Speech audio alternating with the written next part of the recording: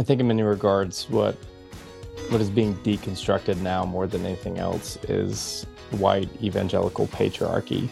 And so many people I work with that are post-church, or, they're not post-Jesus or post the biblical concept of Christian community, but are post evangelical expressions of the church and what they were raised in.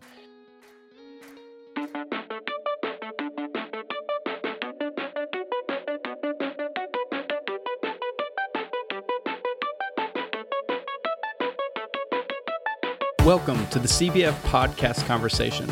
We know that conversations matter, so each week we are grinding through the critical research to bring you the best stories and resources of people doing groundbreaking and innovative work in renewing God's world. I'm Andy Hale, your podcast host. This year we're celebrating our 8th year on the podcast, bringing you better interviews worth your time, attention, and collaboration. These episodes are not intended for you to listen to on an island unto yourself. Get online and share your insights, thoughts, and feedback from the podcast on CBF's Twitter, Facebook, and Instagram pages. We also want you to join the CBF podcast community through our CBF podcast listener support page at cbf.net/podcast support. We also want to give a special shout out to some of our listener supporters, including Caroline Bell, Cindy Folden-Lord, Trip Hawthorne, Bill Johnson, Carson Fushi, Ralph Stocks, and that generous anonymous donor that keeps giving in honor of CBF Grump. Thanks for listening. Little Rock, Arkansas, Pittsburgh, PA, Ashburn, Virginia, West Yellowstone, Montana, Tamworth, Australia, and Hamilton, Canada. First-time listeners and long-time listeners, we are grateful you are here for the conversation. And before we move on, we need to give a word of gratitude to our annual sponsors, including Zondervan Media Company, Baptist Seminary of Kentucky, A Model Ministry, and Gardner-Webb University School of Divinity. Finally, and I promise this is it, don't forget to like and share this episode on your favorite social media platforms. We need to pause to tell you about one of our annual sponsors, Gardner-Webb University School of Divinity. The Gardner-Webb University School of Divinity aims to equip, nurture, encourage, and support men and women for their best service in the kingdom of God. Offering several programs, including master's and doctoral levels, you'll be equipped and encouraged to discover the unique place where your faith reaches out to meet the needs of the world. Now enrolling for fall of 2023. For more information about Gardner-Webb Divinity programs, scholarships, and grants, call 704-406-3205 and visit gardner-webb.edu.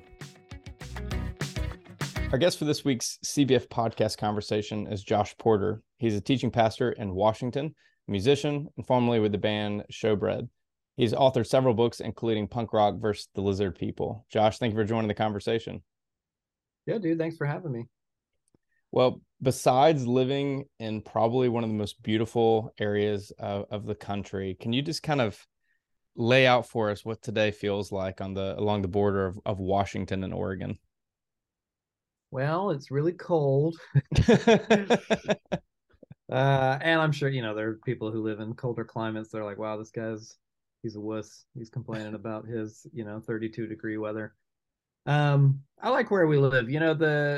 There is a shared, I guess I should say mostly shared, disdain for the perpetual gray rain out here in the Pacific Northwest. But I like that kind of weather, and not because I'm all goth at heart, but just because it feels cozy and accommodating to me. I'm not a summer person. So the people who live in the Pacific Northwest, they count down the days to summer, and then they all, rush out into the sun as if this is their only chance to absorb any vitamin D. Me, I like it when it's gray and rainy, and today's one of those days, so I appreciate it. So you're pastoring a church in Vancouver, Washington area. Tell us about the church and y'all's focus. I didn't set out to plant a church in Vancouver, Washington. I actually was... I'm from rural Georgia. My wife is from the Pacific Northwest. We traveled together for a long time while I was full-time musician. And when the music stuff kind of slowed to a stop, we realized we didn't want to live in Georgia. I've never been a fan of Georgia, but I lived there for, I don't know, some 20 plus years, 28 years or so. We decided to head out to the Pacific Northwest, which was the only other place that we had with any kind of connection. Her family was here and we knew a few people here, and it could have been anywhere. We just picked this place. And we immediately immersed ourselves in a particular church in Portland, Oregon. And it was kind of something that she and I actually sat down and consciously had a conversation. We had not soured on church or uh, were reticent to invest in a church per se, but when you travel for like 9 or 10 months out of the year, maintaining any kind of community life in a church is all but impossible. So we were severely out of practice, and we sat down together and said, if we're going to go to this place, let's actually try to make a sincere go of it. Meaning, neither she nor myself are particularly gregarious by nature, or I don't think that we're like agoraphobic shut-ins or anything like that. But we're not the type of people that just walk around a room and collect friends immediately. So we said, let's make an honest go of the whole church thing, and we immediately kind of said yes to invitations and joined the small group model. We signed up to serve, we vacuumed the floors, all that kind of thing. And then over the course of like a couple of years, I had gone from the guy who vacuums the floors after everyone leaves to I got a job as like a videographer for the church, making short films about community groups and events. This is a really like kind of a campus megachurch model out in Portland, Oregon. And befriended the staff and the pastors, and they eventually kind of, I don't want to use the word pressure, but they invited me to consider the possibility of becoming a pastor. And then I eventually ended up working as a pastor at the church and went to seminary. And then they asked if I would go down the street and plant a church in Vancouver, Washington. This is actually like 10 minutes across the river from where the church I was working at in Portland was. And I'm not the kind of church planter that was like, man, I had a vision in the night and God gave me a heart, as they like to say, for the city of Vancouver. And I had all this ambition. I'm not like the type A personality or the kind of archetypical church planter that I met in seminary. I was more like, oh, I like what we're doing here in Portland. If you'd like me to go down the street and try to do it there, I can attempt to do that. So that was about 7 years ago, and we still have a church. We still have a church, and I don't know if you've noticed, but some weird stuff has happened in the world over the last 7 years. So it's Yeah. it's semi-impressive that I guess statistically most church plants don't make it past year one, but we made it past year one, and all the other weird stuff that's happened in the world. Yeah, and just quick, disclaimer to you: the state of Georgia tourism actually sponsors this podcast, so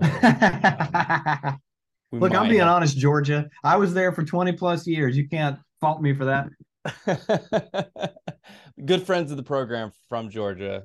Just if you've ever been to the Northwest, you understand why people go there and then never come back. So let's shift to your book, Death to Deconstruction. This is an invitation to reclaim faithfulness as an act of rebellion. You wrote, everyone knows someone who is formerly Christian. It could be someone you've read about, someone you love. It could be you. In my personal experience with The Great Predator and through Deconstruction, I found the logic and candid, straightforward sincerity are not hallmarks of deconstruction dialogue, nor a frenzied religious pushback. This book is obviously a personal journey, aspects of which we'll get into momentarily. But tell us about your sense of calling to write about this particular topic now.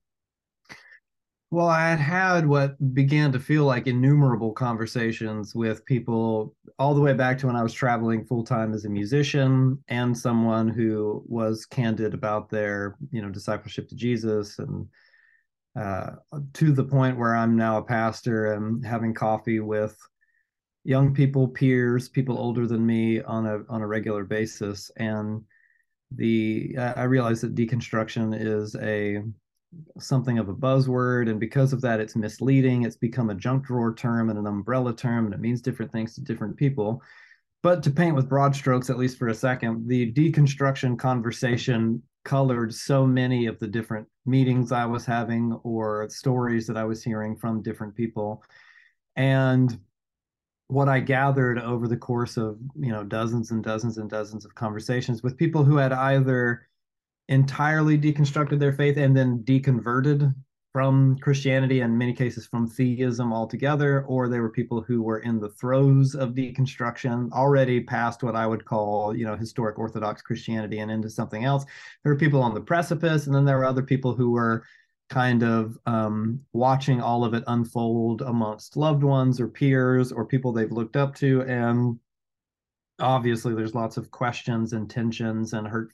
There's a lot of hurt and trauma, and the recurring motif that would surface in these conversations was the question posed to me: how are you still a Christian? Because I was hearing stories about church hurt and religious trauma, about fundamentalist upbringing, about disillusionment with hypocrisy in American evangelicalism, the failure of religious leaders and Christian figureheads, and all of these things culminating in a recipe for disaster, or people feeling as if they just can't do it anymore.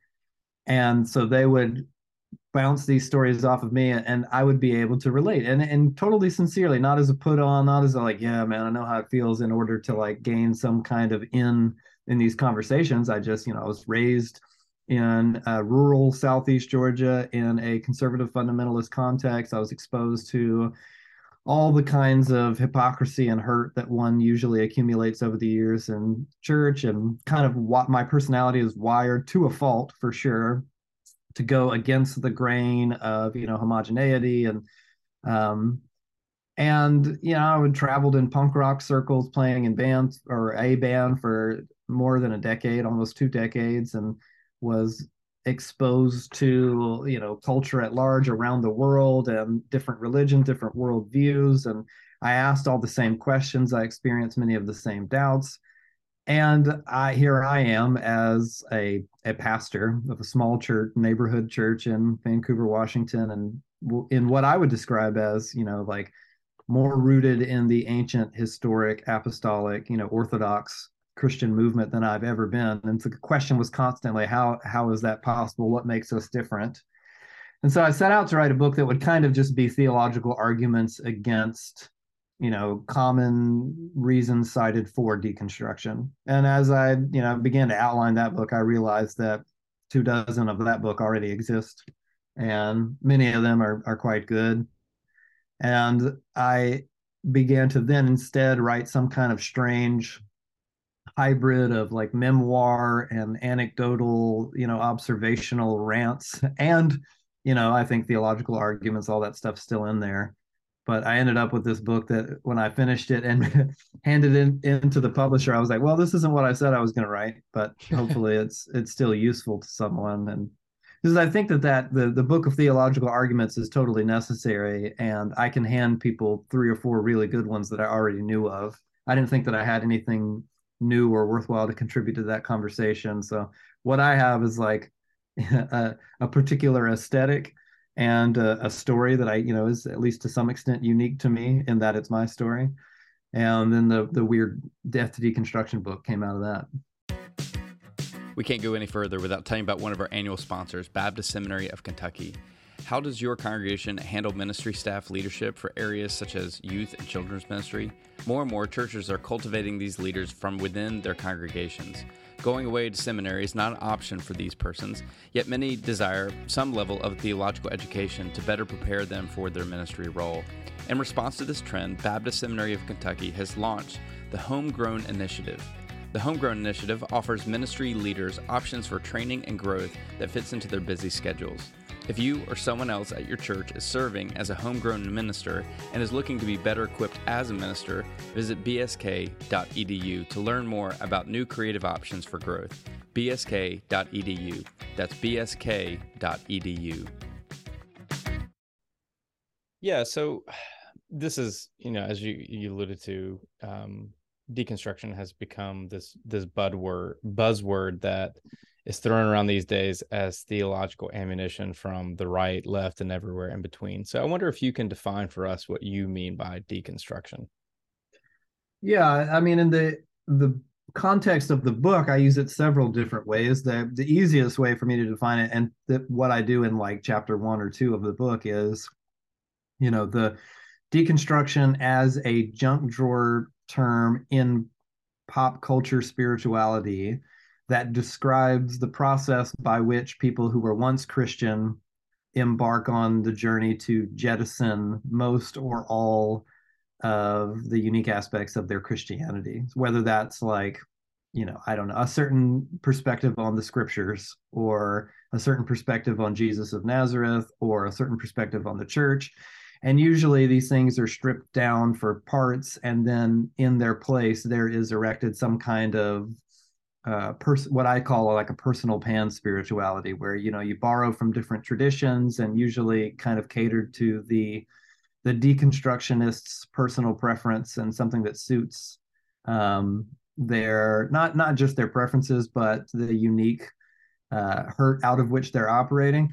So it's basically the process of tearing it down and getting something else, or building something else out as a result. And the common pushback I got right away for calling the book Death to Deconstruction is, well, what about good deconstruction? And isn't deconstruction a necessary thing for all disciples of Jesus? And why do you want to, arm the militant kind of fundamentalists or evangelicals, or however you want to characterize them? Why do you want to buy into that kind of language? And the answer I gave is that if I were to call the book something like Death to Fundamentalism, or Death to Evangelicalism, or whatever, Death to Politicized Christianity, all the different kinds of things that I do critique at length in the book, that would be a boring title. and it would be such, I think, an accommodating title. It would be such a tame and it would get a lot of people saying, yeah, heck yeah, and then not read the book. And I have always aesthetically been drawn to things that are provocative, and things that kind of dare the reader to read at all. Almost like I like the idea of being challenged from the outset. I like the idea of feeling a little like, wait, what the heck? What is that supposed to mean? And I don't like how that sits with me. And I want to understand that perspective, for better or for worse. That's the kind of art I'm drawn to. So across the landscape of the book, I use deconstruction as kind of in that same, pop culture junk drawer way. But I also use it in bigger, broader ways that the book kind of unpacks across the length of its narrative. And most of that has to do with my story and my own kind of private struggles against things like despair and self-loathing. And so deconstruction becomes something more than just a pop culture conversation, and something more ominous and looming. And I thought that was interesting. I thought it would be cool to write something that is semi-narrative, that defines deconstruction one way on page 2, but then by the end of the book, it's taken on all these different kinds of meanings, and some more profound than others. It's become something much bigger than the pop culture conversation. But in order to understand that, you actually have to read the book. And I like the idea. I mean, maybe this is immaturity on my part, but I like the idea of provoking the audience and having, it's exciting to me, the idea that people would hear the name of the book and be like, what the heck? I don't appreciate that. But then it generates some kind of conversation around the book itself. You know what I mean? Yeah, no, I do. I mean, so give our audience a little bit of a peek into behind the curtain, if you will. So like I read every single book of a guest that we have on. Like I'm not going to have somebody on that I don't actually read the content of what they're writing. And we have good connections with a lot of publishers who will pitch books to us. And your publisher actually reached out to us and were like, here's a book, here's a title. And I was like, I don't know. You're gonna have to send me a copy of that book. I was like, because when I read it on face value, I'm like, I don't know if I could support like that idea. But there is so much of this that it is close to your personal story, which is I'd love for us to go there. This book is visceral. You talk about the plan you put in place to kill yourself in 2018. This is obvious pivotal juncture in your life. Do you mind walking us through where you were and what you were processing at the time, and why you felt like it was important to put as part of this book? Yeah, I didn't want to put that in the book for a few reasons. One, it's just kind of, I guess, embarrassing. And I didn't think of, when I set out to outline the book, and then even when I had written the first draft of the manuscript, none of that stuff was in there. And I completed a draft of the book, and it still has a lot of the narrative, it still has a lot of story, and I still thought of it as pretty candid and honest. And I realized that the story kind of concluded happily and maybe with a little too much closure. If without um, the whole the motif about whether or not I was going to kill myself in the book, it reads as if it's like the story of one young man who grew up in a bad church context and had to wrestle through all these things, but then decided he was going to be a Christian, became a pastor, and lived happily ever after. And I realized after I'd finished that draft, and I had not excluded anything on purpose for my own sake or because I thought it was too raw for the book or something like that. It wasn't on my mind when I wrote the book or the first draft of the book. And the truth is that maybe the greatest deconstruction struggle of my entire life to date was after I had committed very sincerely and very firmly to the ancient historic Orthodox Christian tradition. After I had settled to some extent, I'm obviously using broad strokes here, and all of us continue to journey and evolve and mature in faith, so you never completely settle the book on any given theological position, I hope, in that you're open to learning more from the scriptures and the Holy Spirit and blah blah blah blah blah. But I felt pretty confident, I guess I would say, about what I believed about the Bible, what I believe about Jesus, what I believe about the church, and had felt that way for years. I felt confident and comfortable enough to, teach out of those positions, as my job is to teach the Bible, and I felt that I could articulate what I believe and that I believed it very sincerely. And this is as someone who is invested in spiritual formation and spiritual disciplines. I wasn't like, I don't even know if I believe in God anymore. And I can't remember the last time I prayed. All those seasons of my life had come and gone at this point, or at least that kind of them had come and gone at this point. And yet there was a time in my life circa, 2018, like you said, where I was prepared to undergo what I call in the book the ultimate deconstruction, and where I had more despair and unhappiness than I have ever had in my entire life. So the honest framework of the story, I think completely told, was that I had resolved to be a Christian. Spoiler alert, I embarked on a journey to deconstruct my faith. It lasted for several years, kind of came and went in and out of different perspectives. I had resolved to be a Christian, became a pastor, went to seminary, all that stuff. And then entered into one of the darkest seasons of my life altogether. And so I think the honest story is not that deconstruction comes, it concludes, you resolve your issues, and then you follow Jesus faithfully, happily ever after, but that all of life kind of oscillates in and out of seasons of what I've been describing lately as like deconversion moments, in which it feels as if you might be prepared to leave the things that mean the most to you behind. And that could be, abandoning certain theological perspectives, or it could be abandoning life itself. And all of that can be carried out faithfully, or you can navigate those things faithfully as a disciple of Jesus. So, I'm still here, another spoiler alert, and I'm still a Christian. But I understand that there will likely be, seasons of suffering. If I live long enough, there will probably be seasons of suffering, maybe even to rival the last season. And life is chaotic and unpredictable, and I have no control over these things, or at least not over all of these things. So to me, including the whole motif about struggling with suicide or suicidal ideation, or however you want to describe it, was an honest way to tell the deconstruction story. And some people are like, oh man, he put that on page one just to disarm the reader, and it really wasn't that, because it wasn't there in the beginning. But I think it is a way that I've heard from many people who are like, oh man, screw this book because this title is so confrontational and I don't like the way it sounds and I don't know what that means. And then if you read the opening sentence of the book, I think that it's an indication that maybe the book won't be exactly what you expected it to be. We are pausing to tell you about one of our collaborative annual sponsors, a model ministry. Are you a church leader who's committed to keeping children safe? If so, then a model ministry is for you.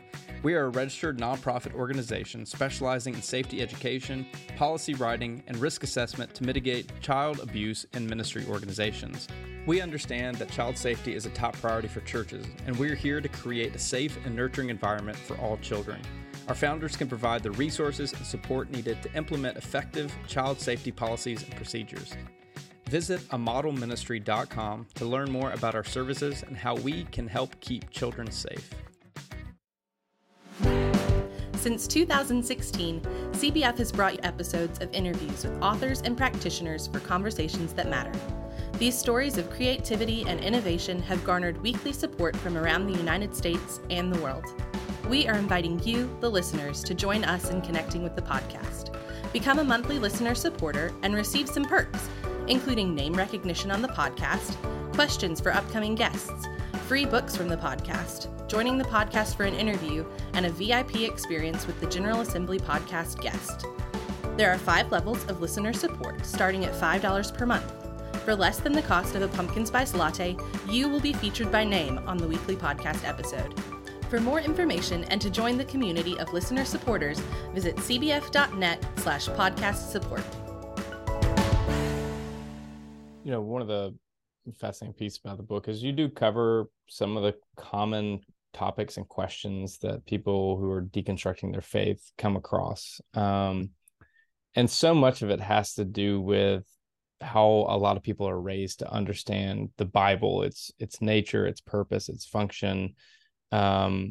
You know, for example, you know, it's like, I hold the Bible in the highest regard. I believe the Bible is God's word, given through godly inspiration to help us better understand who God is and who we are in relationship to God, each other, and our purpose as divine image bearers.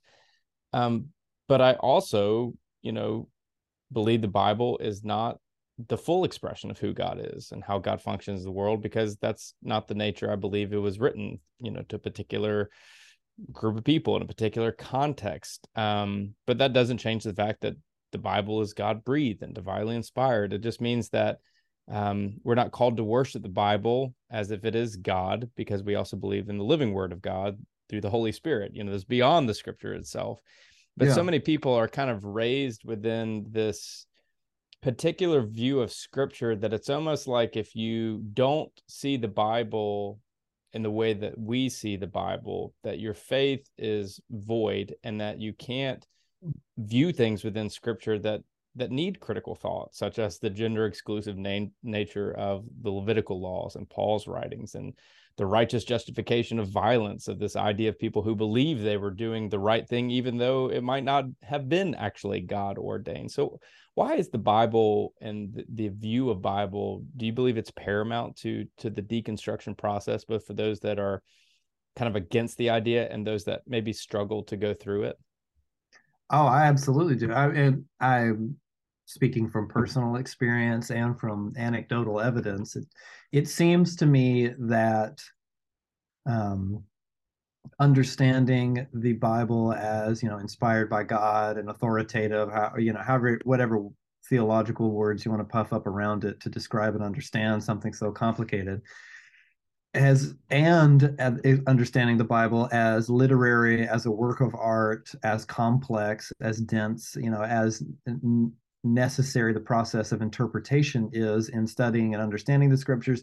Many of us were given paradigms where these two things could not coexist. You know, you know, simplifying things here, but I was presented with a model for understanding scripture as that they wouldn't have used this kind of language, but as something that's literal and linear and more like an encyclopedia of moral truth or a handbook for life in the modern world, something that you can mine for pull quotes and say, it says here, do this, so do this. And the tradition in which I was raised was deeply allergic to understanding the Bible as creative, as artistic, as literary, as complex, you know, as metaphorical or open to interpretation in some places and kind of candid in other places. And in the tradition in which I was raised, metaphor means not true. Artistic means fantasy. So to use that kind of language to describe the scriptures was terrifying because, oh, okay, well, if it's artistic, then that just means you can take it however you want it and run with it, as if, we have absolutely no grounding in the Christian tradition to work out interpretation together. And I've seen so many people struggling with the scriptures in ways that are completely understandable to the modern sensibility, in ways that, like, I don't mind admitting the problems that I have with the scriptures, or the things that I've yet to resolve, or that I don't understand this or that passage, or, I think I have a working perspective on this particular thing, but this other thing, I'm not sure what I think about it yet. And yet understanding the whole of scripture as, I liked all the language that you use as, God breathed, of course, and but as also a work in need of communal interpretation. And by that, I don't mean that, like, oh, we all sit down and we just decide what the Bible means. But I think that, the language I use in the book is that it's the complex artistry of the scriptures is just too profound for one mind to hold. And that's why we have, centuries of the Jesus movement, of people who've been wrestling with what the scriptures say and what they actually intend to say. And it seems daunting to sit down as somebody in 2023 and say, oh man, the Bible's written in languages that I don't speak, and into a culture in which I have no access, in a different part of the world, in a different time and place, to a different audience with different motivations, and some of the genres that the scriptures in which the scriptures operate are no longer exist. So how in the world could we even begin to access the actual contents of the scriptures? But in a lot of ways, we're better off than we have been, in that we have access to so much new understanding of things like language and history and anthropology, like archaeology, and we have resources. I mean, for Pete's sake, we have like the Bible Project. You can go on YouTube and watch the most sophisticated Bible scholarship distilled down into a 3-minute cartoon that's better than, my 45-minute sermons on Sunday. So we have access to resources that enable us to, with the community of God's people, understand what the Bible is in the first place, so that we can understand what's in it. And when we begin to understand the Bible as, yes, absolutely inspired by God, authoritative, like all these things that have been important to the Jesus tradition for centuries, but also as a work of supreme literary sophistication, a work of art. Most of the Bible isn't discourse at all. I mean, there's more poems in the Bible than discourse, and most of it's a story, and some of the story operates in genres we don't have. And so it requires what I describe as the spiritual discipline of art appreciation to understand the Bible in the first place. But many in kind of at least in the modern Western evangelical tradition, have not been given a paradigm for the spiritual discipline of art appreciation. And we've kind of moved creativity either out of the church conversation altogether, or we've domesticated it and homogenized it to where it can only look a certain way. And so it seems to me that it shouldn't be that surprising that then we open the scriptures and go, what the heck is this thing? What is this poem? And what is this story? And why is God having a conversation with Satan about oppressing this guy called Job? And these are very reasonable objections or questions or wrestling that people are having to carry out with the scriptures. I just think that it's not necessarily as scary and as daunting as we have been led to believe it is. And when we conceive that the Bible is this work of literary sophistication, it actually becomes, for me anyway, like kind of exciting and freeing to explore what the Bible has to say, with an advanced commitment to receive what the Bible actually teaches as truth, while we understand that it might take some work to get there. Yeah, I think in many regards, what is being deconstructed now more than anything else is white evangelical patriarchy. And so many people I work with that are post-church, or, they're not post-Jesus or post the biblical concept of Christian community, but are post evangelical expressions of the church and what they were raised in.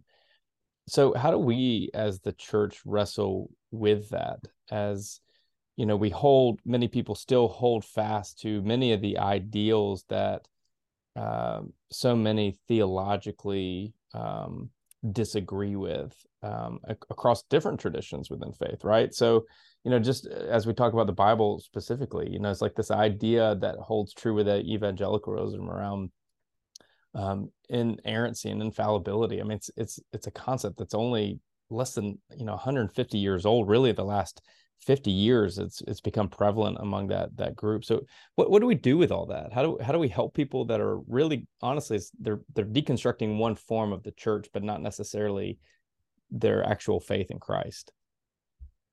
Well, I think the easy answer to say, but not to not in practice, or not so much in practice, is to embody a better way, and that takes a long time, I think.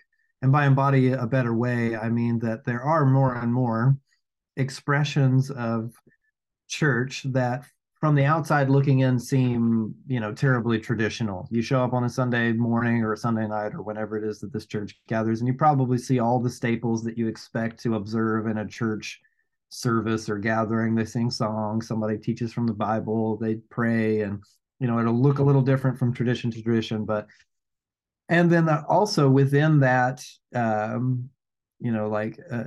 what you expect to see within traditional church gatherings, I think more and more we're seeing a lived expression that deviates from that kind of, I mean, I hate to use so bold a term, but that kind of corrupted or tainted American evangelicalism that is the kind of patriarchal and politicized, right-leaning conservative fundamentalist, the things that have kind of alienated so many people, especially young people, from the church. Marriage to the state and emphasis on ideals in many cases are kind of new in church history, but emphasized as if they are fundamental to Christianity itself, and corruption at all levels of leadership, or toxic leadership, stuff that now is less behind closed doors and more in the public square with the advent of things like the Christianity Today's podcast documentary of the rise and fall of Mars Hill, and those kind of public scandals of megachurch pastors fallen for moral failure and those kinds of things. I think that we can and should expect the church to be a broken place, because it's full of people, and people are broken. And we can and should expect that in any given community in which we decide to participate, that we will bump up against disagreement and interpersonal conflict, again, because there are people there.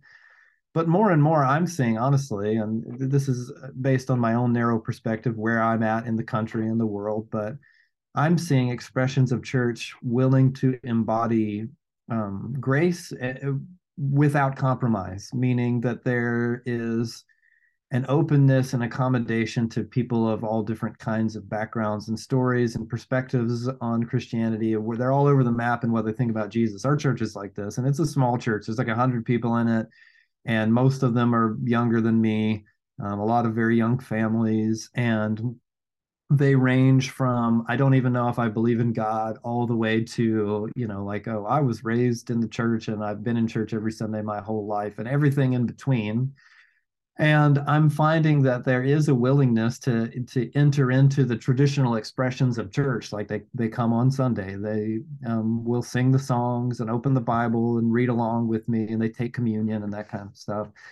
And also wrestle with like the big cultural questions and the deep personal questions. And we can allow space for those kinds of questions to be explored in a sincere way, while also embodying a kind of commitment to what we believe to be true about things like Jesus and the scriptures. And I don't see any reason to weaponize what I believe to be true theologically, just as I really don't see any reason to compromise what I believe theologically. I think that it's entirely possible. I would not have believed this at a different point in my life because I had not seen it to be so.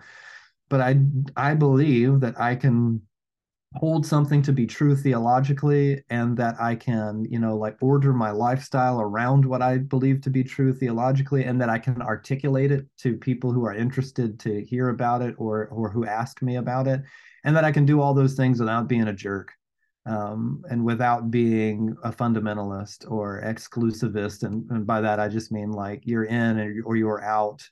That I can even hold like hardcore beliefs to be true and things that are divisive to be true, and have conversations with people who disagree with me, or share life with people who disagree with me. And obviously a tremendous amount of ink has been spilled about like, oh my God, what's going to happen to the church in America? And is it going to be shattered by, like quote unquote Christian nationalism and the post-Trump America, and the politicized evangelicalism? And obviously these things have done such a tremendous amount of damage, we won't know how far-reaching for a while.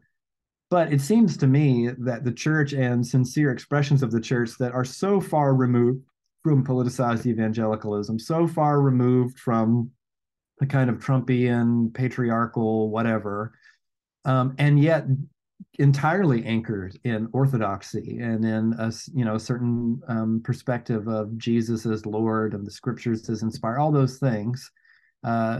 That expression of church is here, and that expression of church is finding, or rather, people with ears to hear are finding it. So like I'm pessimistic by nature, and I feel less pessimistic about the church than a lot of what I read about the church. I think that when we embody a better way, and it will never be perfect, but when we set out to embody a better way, for the long haul, not with lots of bells and whistles and cool videos and live streaming and all that stuff, but just a lived expression of faithfulness to Jesus, warts and all.